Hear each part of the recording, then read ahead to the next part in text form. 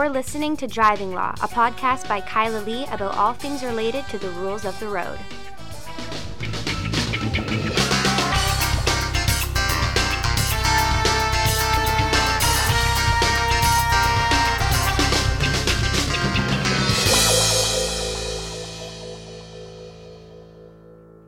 Hello, and welcome to another episode of Driving Law with Kyla Lee.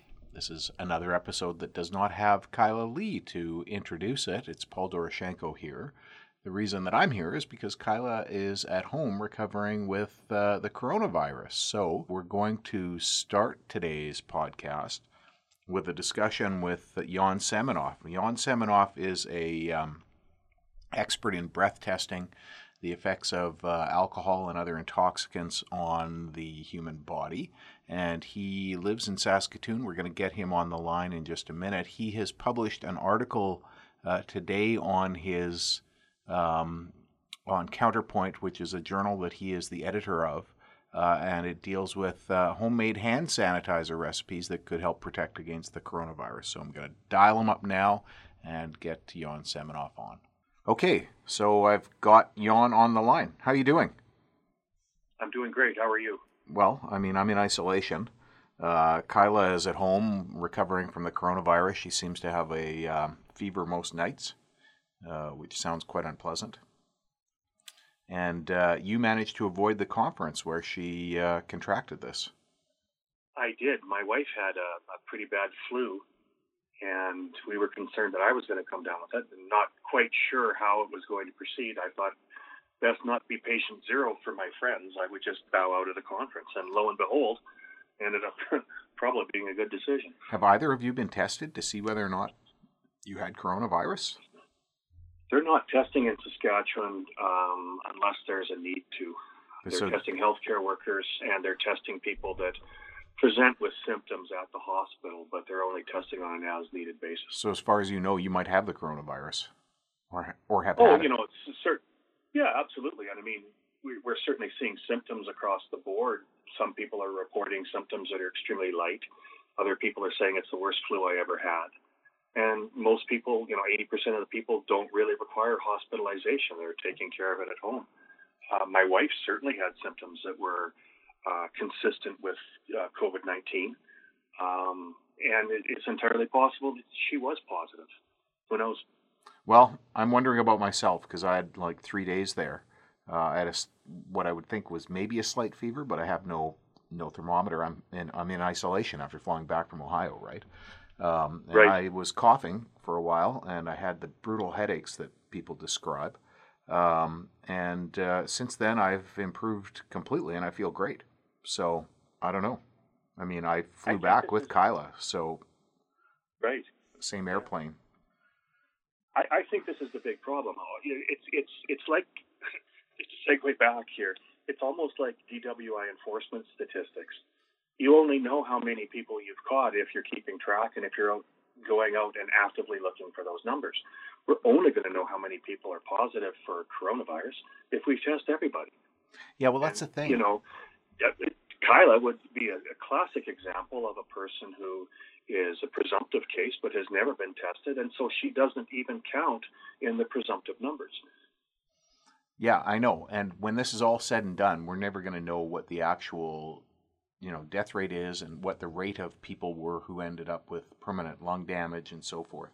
Maybe we should start with that. Why don't we start discussing that? Because there's a lot to discuss about breath testing here. Arising out of COVID-19. And one of the things that we've seen is a significant portion of the people, even young people, if they ended up with a pneumonia, a significant portion appear to have 20 to 30% reduction in lung capacity. And, I just am trying to wrap my head around some of the issues with respect to breath testing as a result of that. That's going to be a big problem in the long run. And just so everybody understands, I have a little bit of background in the breath testing or lung function of breath testing as well. About almost 30 years ago now, I was involved in a study done at Royal University Hospital here in Saskatoon, where we looked at the ability of persons with chronic obstructive pulmonary disorders, asthma, and the like, and their ability to actually provide a breath test. And we found that under certain circumstances, people with low, it's called forced expiratory values, were going to be unable to provide a breath test. Now, if we're talking about a 20 to 30% reduction in lung capacity for people who have recovered from a COVID-19 event, then certainly they're not necessarily going to be able to have the ability to provide physically that breath test. It's important to remember that there's three things that have to happen for provision of a breath test. You have to blow long enough, and you have to blow hard enough. And then there's, different instruments have different requirements. Some of them have slope detectors and things like that built into them to take a look at the suitability of the sample.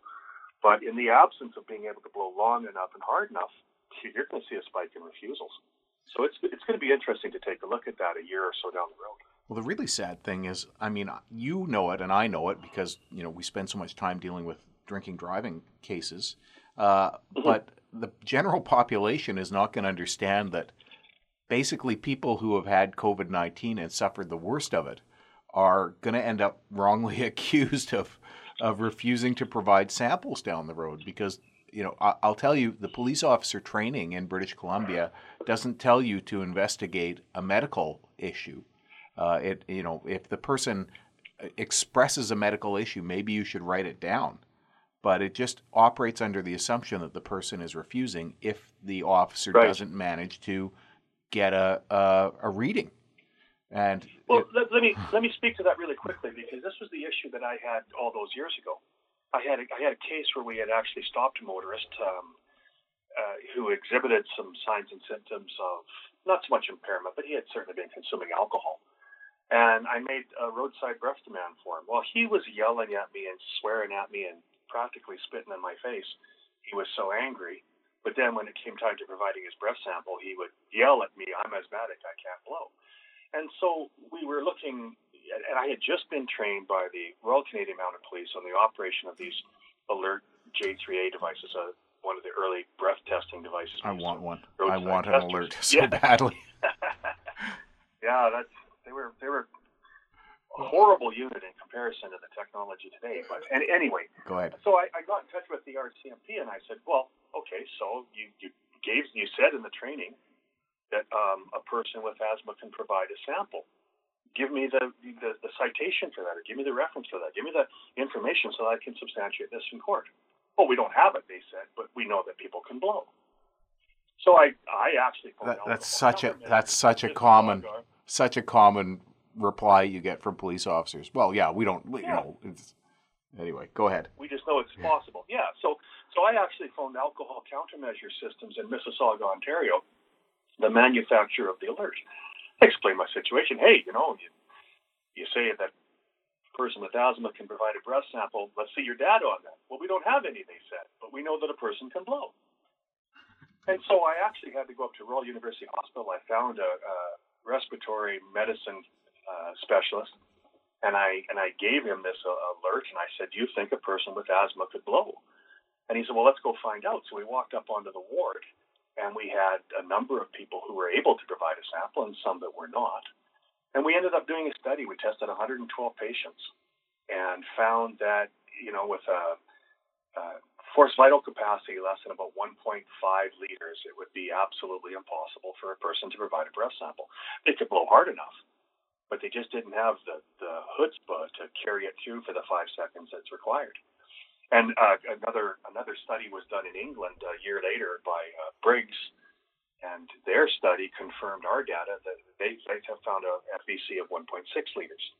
So I think what's going to have to happen, Paul, for one of you or Kyla, if you got a refusal case, you're going to have that client go off to their family physician. They're going to have to do a spirometry test, and we'll get the results. And if they have FVC of 1.5, 1.6. But let me tell you my problem with that. My problem with that. First of all, problem number one is that the people are put in this situation when they shouldn't be put in this situation in the first place.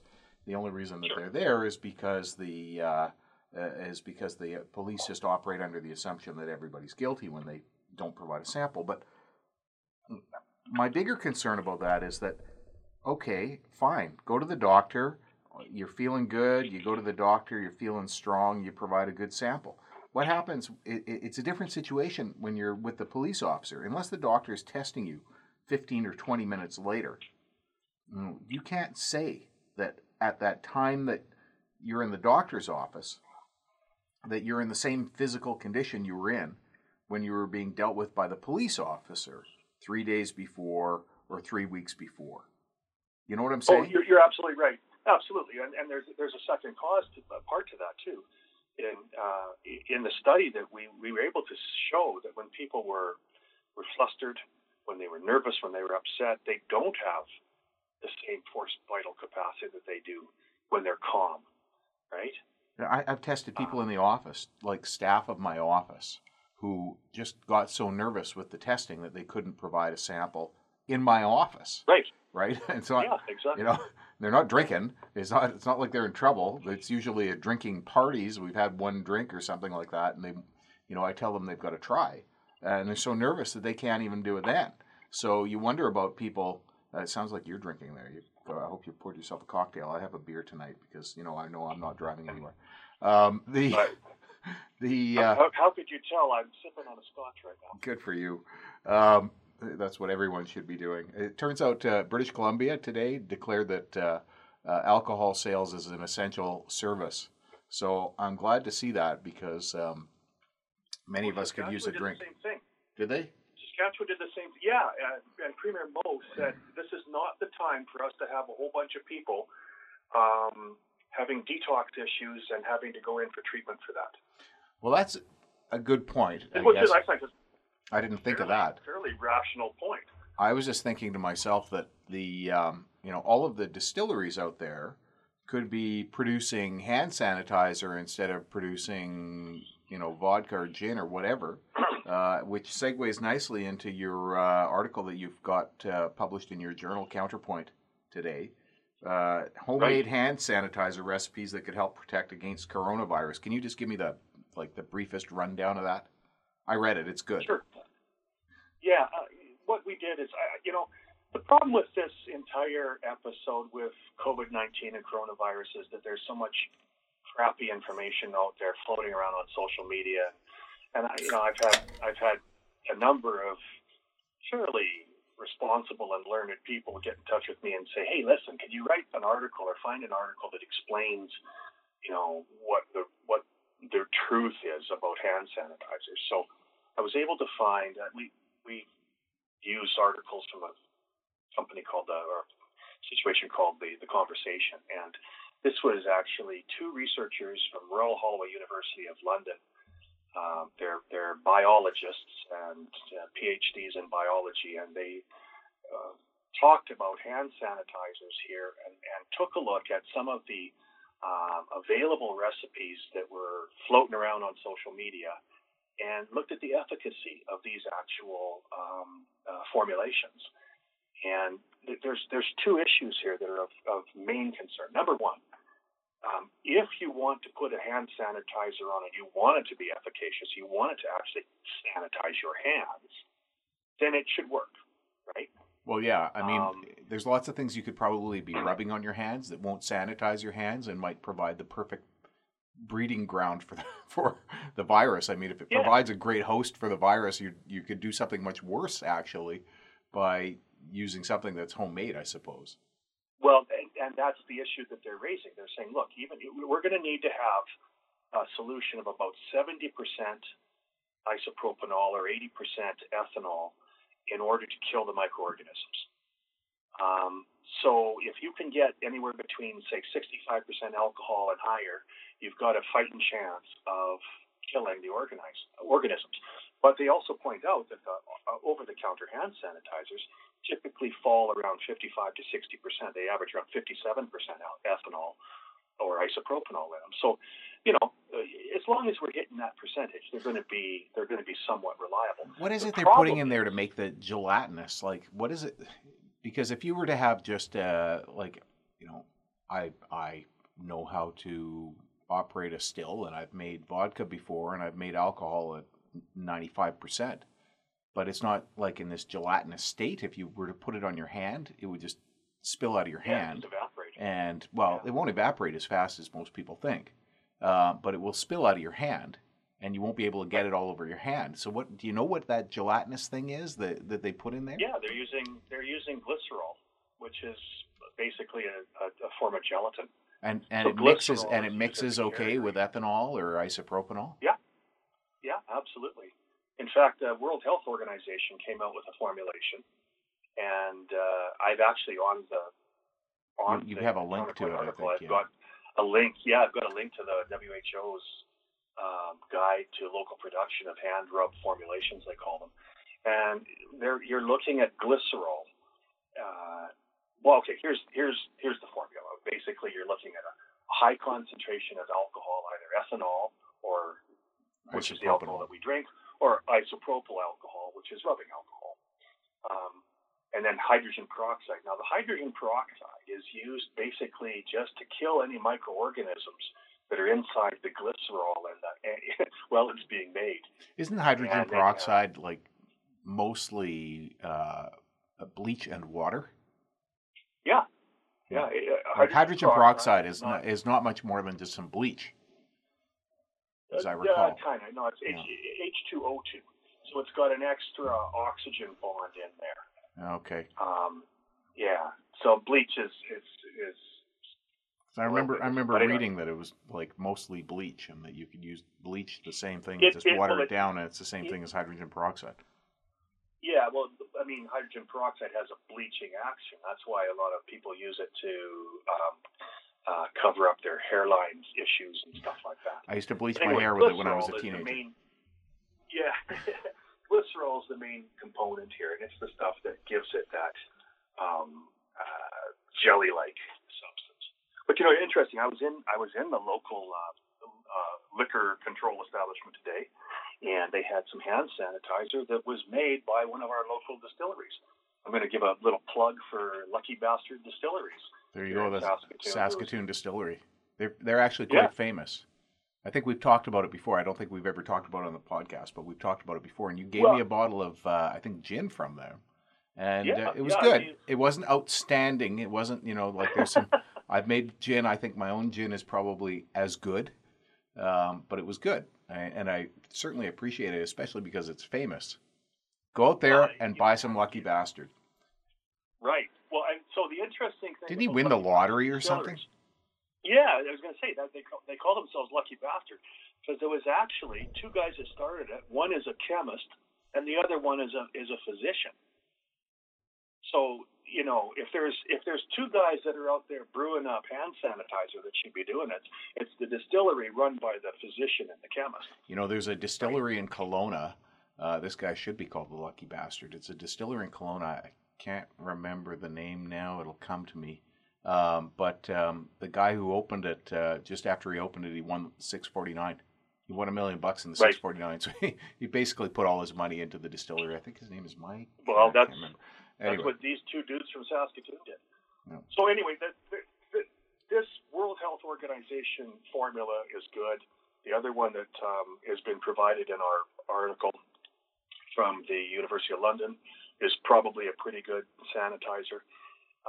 The problem is some of the over-the-counter solutions that people are going to be using can actually dry out your hands. And once you dry out the skin on your hands, what it's going to do is form microlesions. And now we've got a route of entry for the virus to get in past the skin. Skin's a very good barrier. Well, when I flew back with Kyla, we were sitting side by side in the airplane, and I was using a bottle of hand sanitizer that I had in my pocket, and I was using it fairly regularly, and I was giving it to her fairly regularly as well, and she was complaining that her skin was getting dry, and she kept using lotion on it after the hand sanitizer, and I kept thinking to myself, the lotion is probably providing a great space for any virus to live. And she was complaining that her hands were getting cracked. Anyway, this is all the anecdotal aspect of two people who travel, and one of us ended up with a virus. I don't think you could take anything from that, people. Well, the problem is again that once the skin has got these microlesions, now you've got a route of entry. So probably by putting on the emollient or the aloe vera gel or whatever she was using to keep her hands moist, probably was helping her. Yeah, may have been for that. Yeah, that's what these. Yeah, I mean, they're talking about these emollients being necessary in the hand sanitizers. The problem is you don't want to have that lower alcohol concentration hitting the lower end of the effective range. So you still have to have enough alcohol in the juice to make it worthwhile. So I think it's worth people, if anybody's actually interested in this, finding this article in your journal. Can you just tell everybody the citation and how they can get there?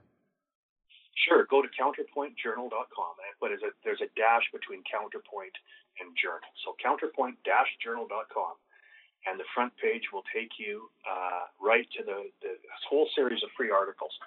And in the free previews, I've got the hand sanitizer article.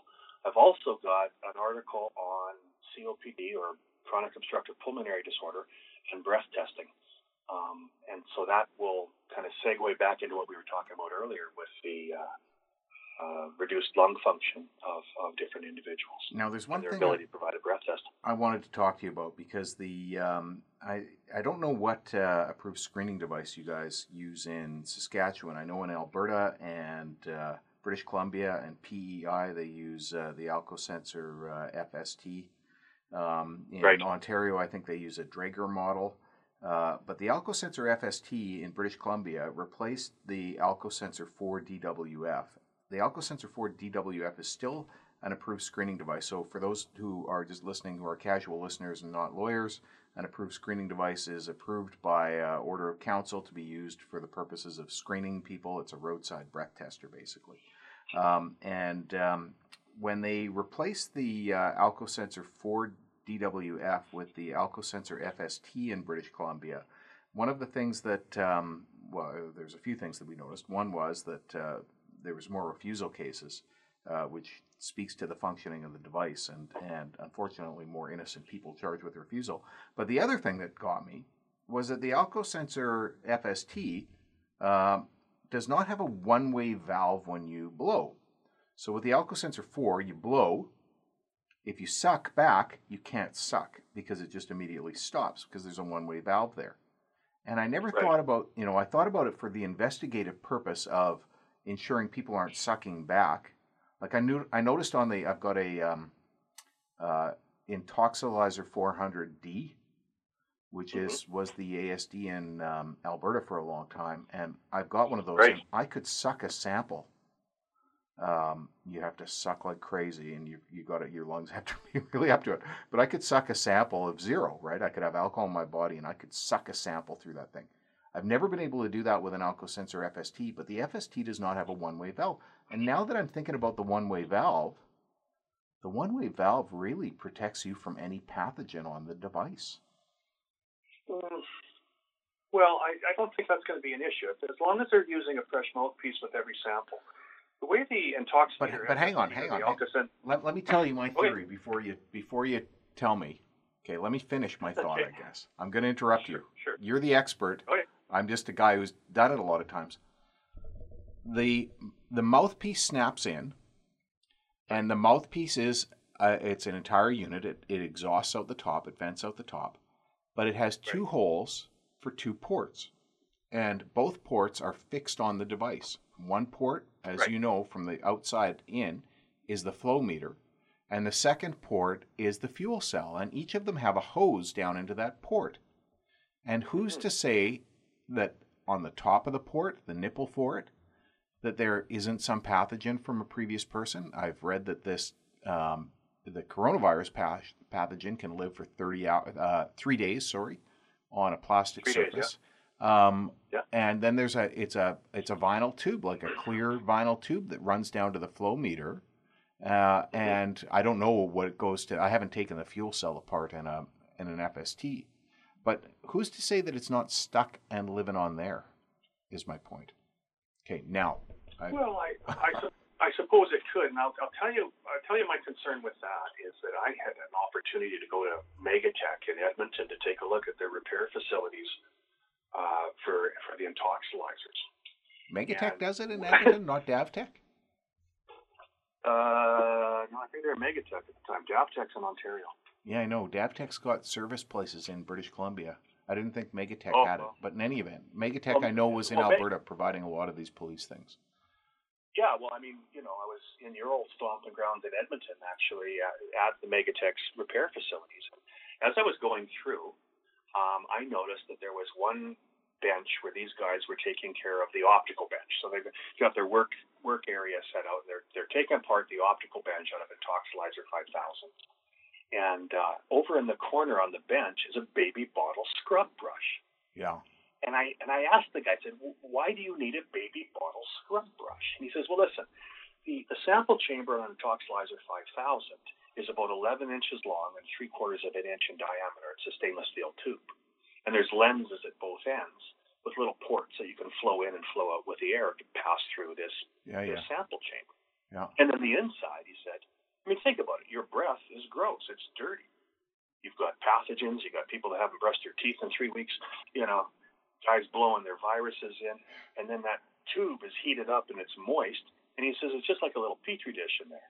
And when we have to do our annual servicing on these instruments, what we do is we pop the lenses off both ends of the sample tube and rub the baby bottle scrub brush through so we can clean out the mold and the crap and corruption, his words, crap and corruption, that's on the inside of the sample tube. Yuck. Yuck. Oh, yeah. I'm thinking that's where garden gnomes go to breed or something like that. That's just gross, right? Well, I keep thinking Kyla and I do this, can you fail it? And we blow through the device and we've got these lights shining on us. And my eyesight's not great, but my ability to focus at about 20 inches from my face, 10 inches from my face, I can see the spittle shooting out of the thing. So and there's another point, though, too, Paul, that those little tubes that you're talking about on the Intoximeter FST, one of them is called a Venturi tube, and so you had identified it correctly. It's to measure the flow to make sure. Remember, I said they have to blow hard enough and long enough. So when they start blowing long enough, then it activates a timer on the inside of the software of this device, right? Well, what I've done when I've done servicing on those instruments is that, again, there's dried spit and, chewing tobacco remnants and crap and corruption that forms on that little small tube. And the diameter of that tube is probably 32nd or maybe even a 64th of an inch. It's a pinhole. Really, really tiny. Yeah, it's a pinhole. And so all that, you only have to have a small amount of contamination that traps that little small tube. Now all of a sudden, the unit it doesn't read the flow, which means it doesn't activate the tone, it doesn't activate the timer, and the cop figures, hey, this guy's not blowing hard enough. When in fact, they are units that have not been properly serviced, and there's contamination in that Venturi tube. But I want to get back to the issue of the one-way valve. So in the AlcoSensor 4, if you tried to suck back, it stopped. It was an absolute seal. You would stop sucking immediately, and I was very impressed with it.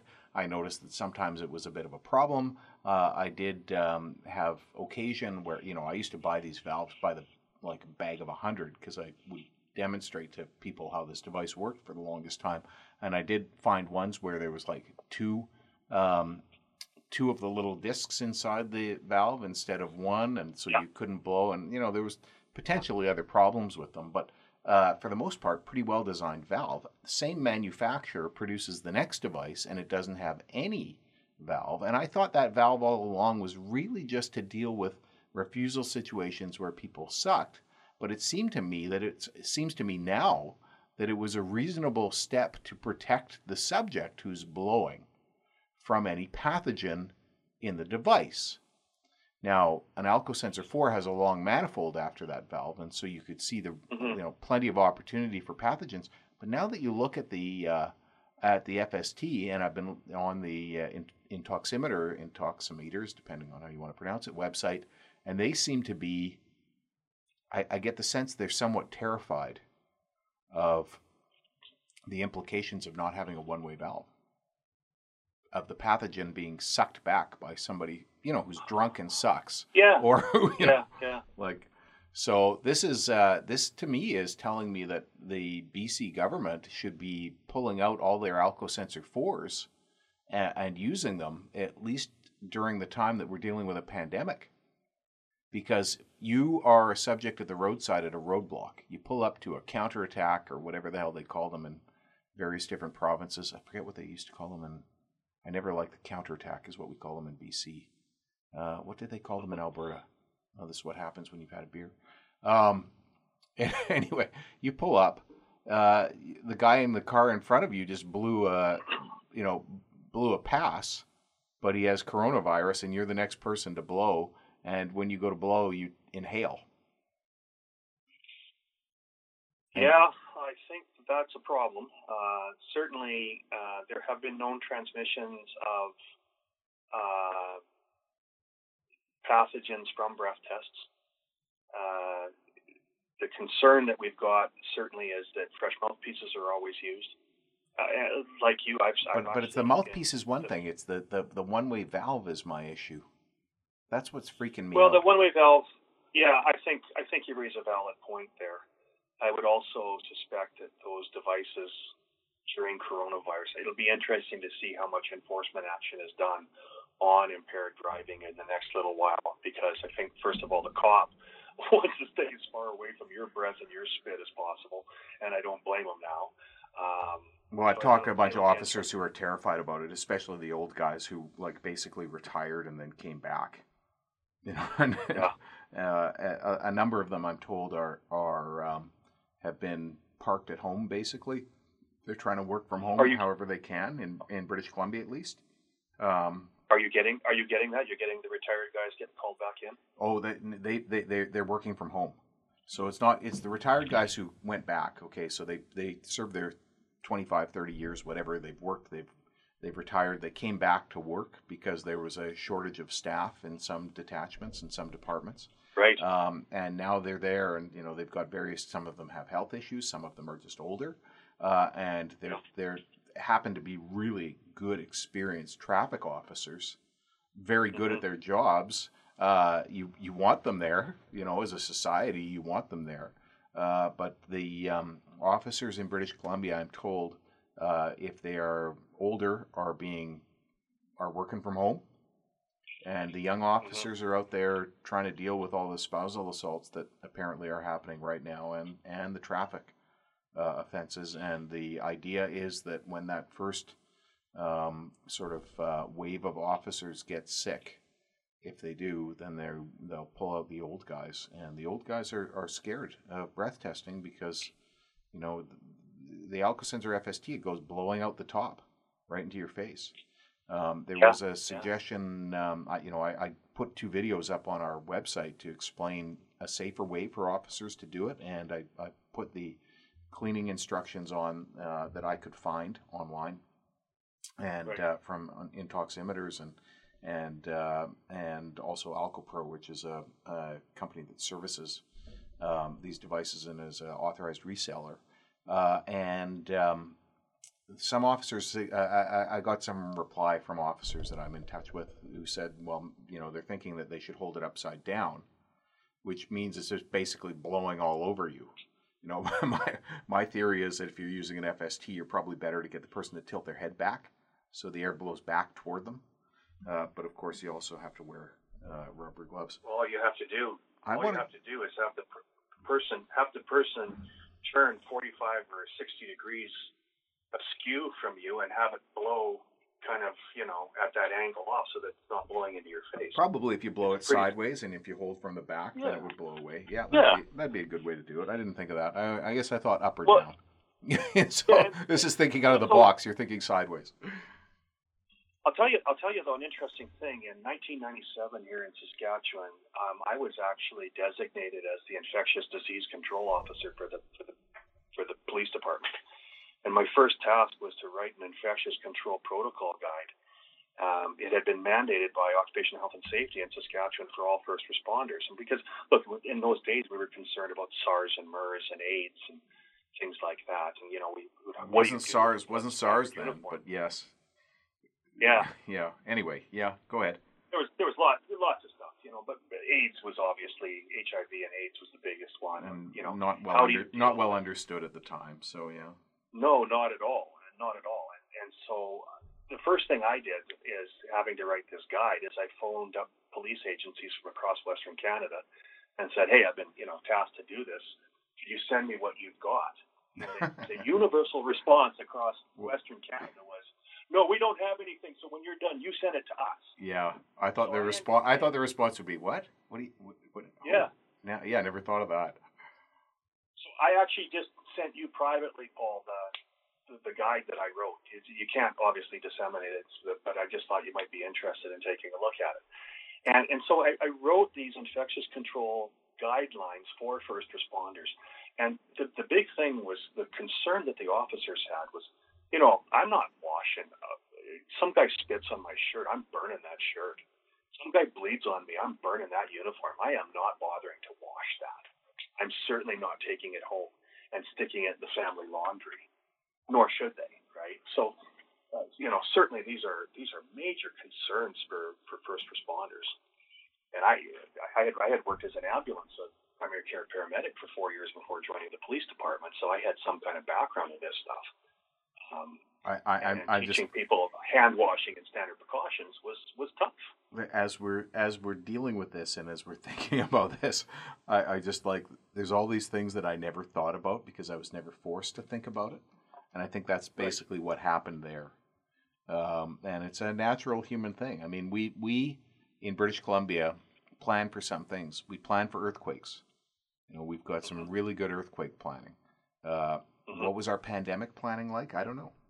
The government's struggling each day, and I have to tell you, I gained some confidence in our government listening to their daily briefings. But you can see that nobody had planned to deal with a pandemic. I want to switch gears for just a second. We've got about 10 more minutes that we've got to do, and I want to do something that, because you're my primary guest, and you're going to be my guest to the end, and it's great because you and I could probably talk for about 20 hours, especially if we have a couple of drinks. Let me fill up again, and we'll go for another 40. For the listeners out there, you should know that Jan and I and Kyla, or Kyla and Jan, we all can just go on about this stuff because this is our lives, and it may be somewhat pathetic, but it is sometimes interesting and sometimes funny. And I'm going to tell you about a funny story as part of the Ridiculous Driver of the Week.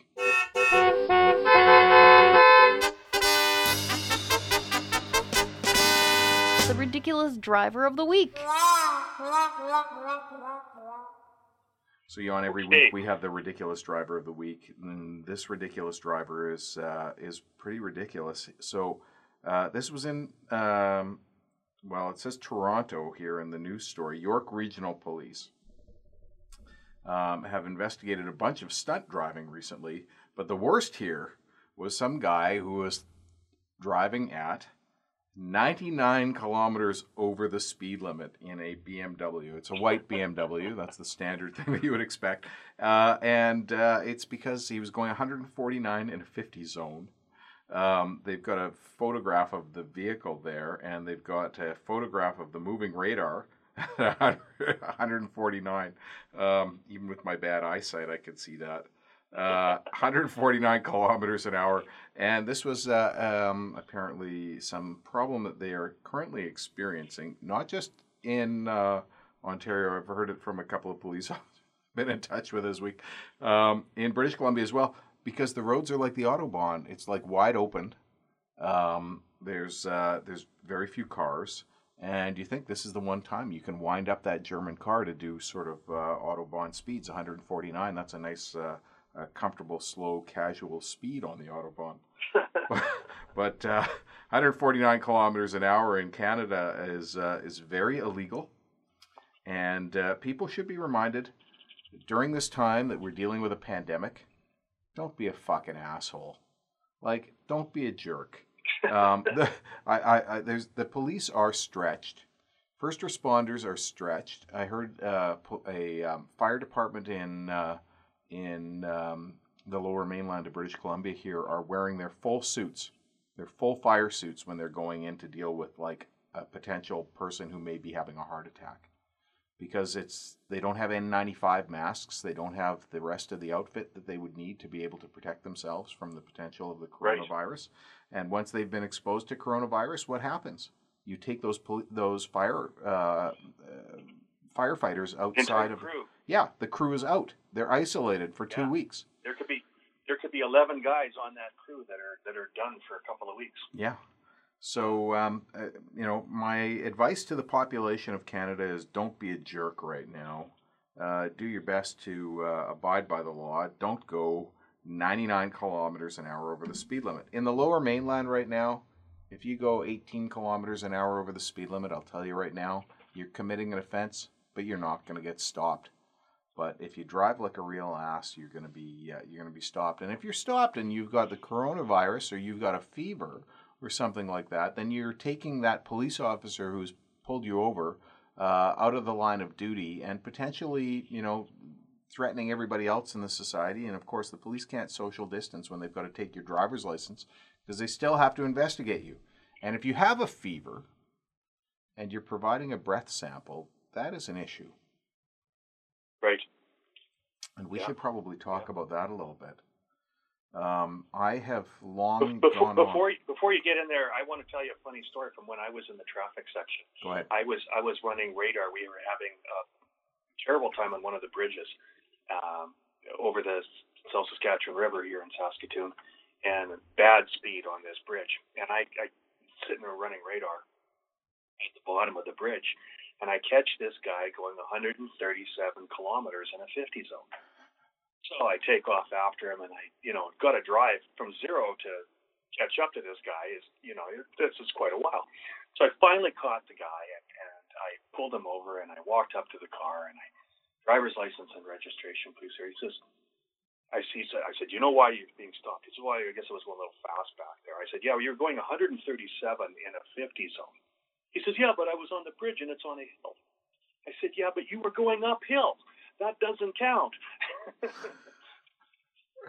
Good answer. It's a funny thing about going uphill and going downhill. I found police officers seem to be more angry about people going uphill speeding than when they're going downhill speeding. So, I talked to them at traffic court, and I'm like, everybody seems to be upset about the fact that, well, he was really pushing it, as opposed to, he had his pedal down by, a quarter of the pedal down. It's true. Right. I enjoy speeding uphill. I get some pleasure out of feeling that engine getting me up that hill that I would, if I was walking up it, would be an absolute nightmare. My wife won't let me drive if we're running late for anywhere because I can't. To this day, I can't really break the speed limit. I just feel so hypocritical about all those traffic tickets I wrote back in the day. But anyway, that's another story. Well, that's I have my own personal misery about that, and that is, I was a real chronic speeder, and when I got into university, I started controlling it because I thought if I'm ever a lawyer, I'm not going to want to feel too bad about it. But there was a couple of times. I had one vehicle up to 135 miles an hour on the Yellowhead Freeway at night in Edmonton, and I had another on 34th Street, which was like a single lane each way. There's nothing but a field on either side of it, but I had it up to 95 miles an hour in a Triumph Spitfire. The same day I put the engine back into it. So I don't like to lecture people about speeding. I was 19, so long time. Yeah, your stopping distance increases exponentially. So I think you double the stopping distance for every 15K. Well, that in the I have no idea about that. Go ahead. Sorry. Oh, it's crazy bad. But anyway. I've had some guys on from Sense BC who have taken some significant issue with the accepted stopping distances that are used. And the accepted stopping distances that are often quoted by the police would be appropriate for my 1953 Buick. but probably not for a modern vehicle. But in my Spitfire, it would have been the rolling distance, because it would just have been a rolling ball of death. had anything happened to it.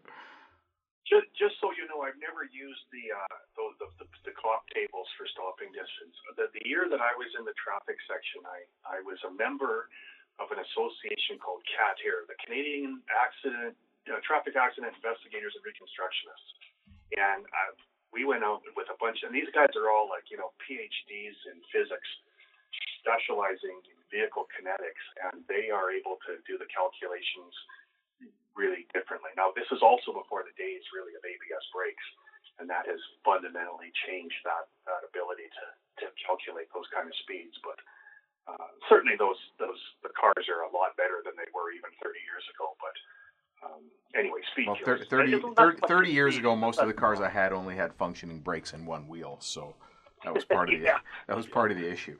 Anyway, I think we will save our fever topic for next week, because sure. That is a significant issue in breath testing. Maybe I'll have you on again for that, because I don't know if Kyla's had you on for that, but that's something that I think, bearing in mind the coronavirus cases are going up in numbers every day. Thankfully, no deaths today in British Columbia, but they're going up every day. What are the numbers now in Saskatchewan? We have 95 confirmed cases. We've got 4 people in hospital, 2 of them in critical condition on respirators. And the good news is that we actually had 3 people who have been treated, released, and have been deemed to have been, over the coronavirus and being released back into general ward. Healthy enough to be discharged. Those will be the 3 people who can take care of the rest of the people in Saskatchewan. I'd love to talk to you about the fever issue and breath testing next week, but I would really like it if we could talk a little bit about your immediate roadside prohibition program. I've got some serious concerns about the way breath testing is being done. Well, we should talk about that, because there's a bunch of changes to the Motor Vehicle Act, and I don't know that people have been paying attention. Other lawyers, I spoke to another lawyer who does this, and he was unaware of it. I suspect it's all going to be put over, because I don't think that they can get to third reading now. But I'll have to check to see whether or not they've got to that point. But of course, you can't, our legislative assembly can't sit to pass legislation unless they want to violate the law with respect to social distancing. So the social distancing thing, one wonders about that, especially when you see the images from China where they were spraying entire streets with disinfectant, whether or not we're doing enough. But anyway, these are weird times. Oh my goodness, yeah. We should probably start a different podcast on the economic implications of this. And whether or not our housing prices will be reduced by 80% over the next 6 months. But cheer up, everybody. Yeah. Okay, so that is the end of Driving Law with Kyla Lee. That did not have Kyla Lee this week because she is recovering. And I thank Jan Semenoff, who is still on the line with me. Jan, how can anybody get in touch with you if they need to for your many, many things that you are really knowledgeable about? I'm going to do one more plug for Counterpoint Journal, counterpoint-journal.com.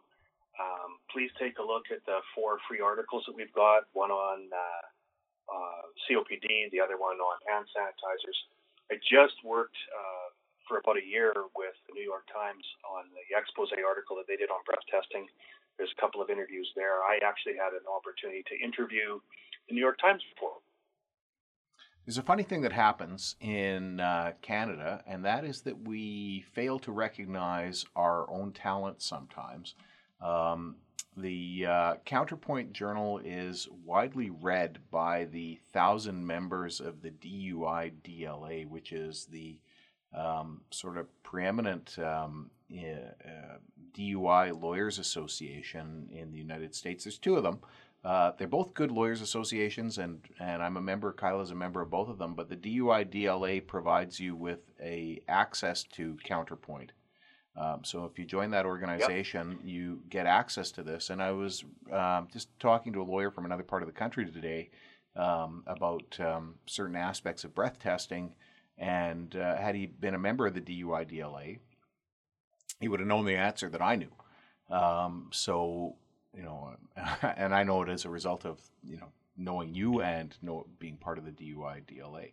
So Counterpoint Journal, people from Canada, you can get it and you can read it and you can learn something. And if you're sitting there wondering to yourself why you lost that impaired driving trial, you'll find out that you lost it because you didn't know something that you should have known, and now you feel shitty about it. Sorry. Anyway, Counterpoint. Jan Seminoff. Right. Well, we've got 4 years worth of articles in there. There's more than 100 articles touching on different aspects of breath testing and general forensics that lawyers need to know. Everything from fingerprints to blood spatter to whatever. So anyone can get in touch with me through there, and I hope to speak to you next week, Paul. Yeah. So thanks a lot. That's the end of Driving Law with Kyla Lee not having Kyla Lee. It's Paul Doroshenko and Jan Seminoff. If you need to get a hold of me, our website is vancouvercriminallaw.com. The phone number for the downtown office, 604-685-8889. Although I'm in isolation, I will still be able to return your call. Thank you once again for listening to Driving Law.